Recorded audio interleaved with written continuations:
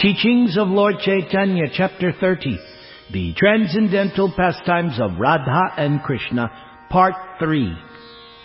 Upon hearing this request from Lord Chaitanya, Ramananda Roy remarked that this was the first time that he had been asked to go further than the gopis in the attempt to understand Krishna. There is certainly transcendental intimacy between the damsels of Braja and Krishna, Ramananda Roy pointed out, but out of all the relationships, the relationship between Radharani and Krishna in conjugal love is the most perfect. No common man can understand the ecstasy of transcendental love between Radharani and Krishna, nor can one understand the transcendental flavor of the transcendental love between Krishna and the gopis. And yet, if one tries to follow in the footsteps of the gopis, he or she may become situated in the highest stage of transcendental love. Thus, one who wants to be elevated to the transcendental stage of perfection should follow in the footsteps of the damsels of Braja as an assistant maidservant of the gopis.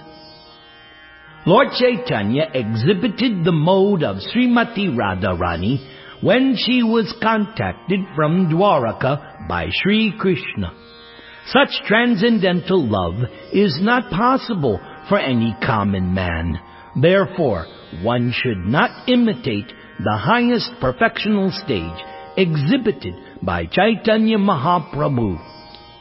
If, however, one desires to be in that association, he or she may follow in the footsteps of the gopis.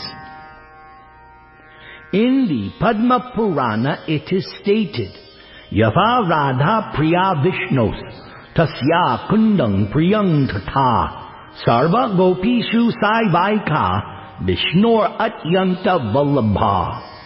Just as Srimati Radharani is dear to Krishna, similarly the Kunda, known as Radha Kunda, is also very dear to Krishna.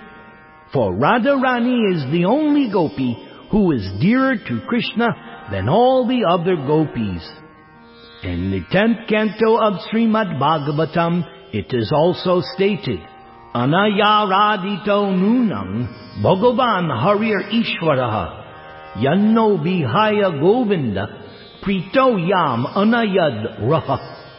Radharani and the gopis rendered the highest perfectional loving service to Krishna, and Krishna is so pleased with them that Krishna does not wish to leave the company of Srimati Radharani. When Lord Chaitanya heard Ramananda Roy speak of the loving affairs between Krishna and Radharani, Lord Chaitanya said, "Please, go further. Go on and on." Lord Chaitanya also said that he was enjoying with great relish the descriptions of the loving affairs between Krishna and the gopis. And then Lord Chaitanya said, "Yes, it is as if a river of nectar is flowing from your lips." Ramananda Roy continued to point out that when Krishna danced amongst the gopis, Krishna was thinking, I am not giving any special attention to Radha.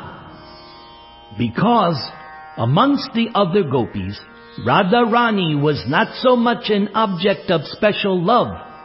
So Krishna stole her away from the area of the rasa dance and then showed Radha special favor. After explaining this to Lord Chaitanya, Ramananda Roy then said, "So now let us relish the transcendental loving affairs between Krishna and Radha. These had no comparison within this material world." During one performance of the rasa dance, Radharani suddenly left the area as if she were angry that no special attention was being shown to her. Krishna was desirous of seeing Radharani in order to fulfill the purpose of the rasa dance.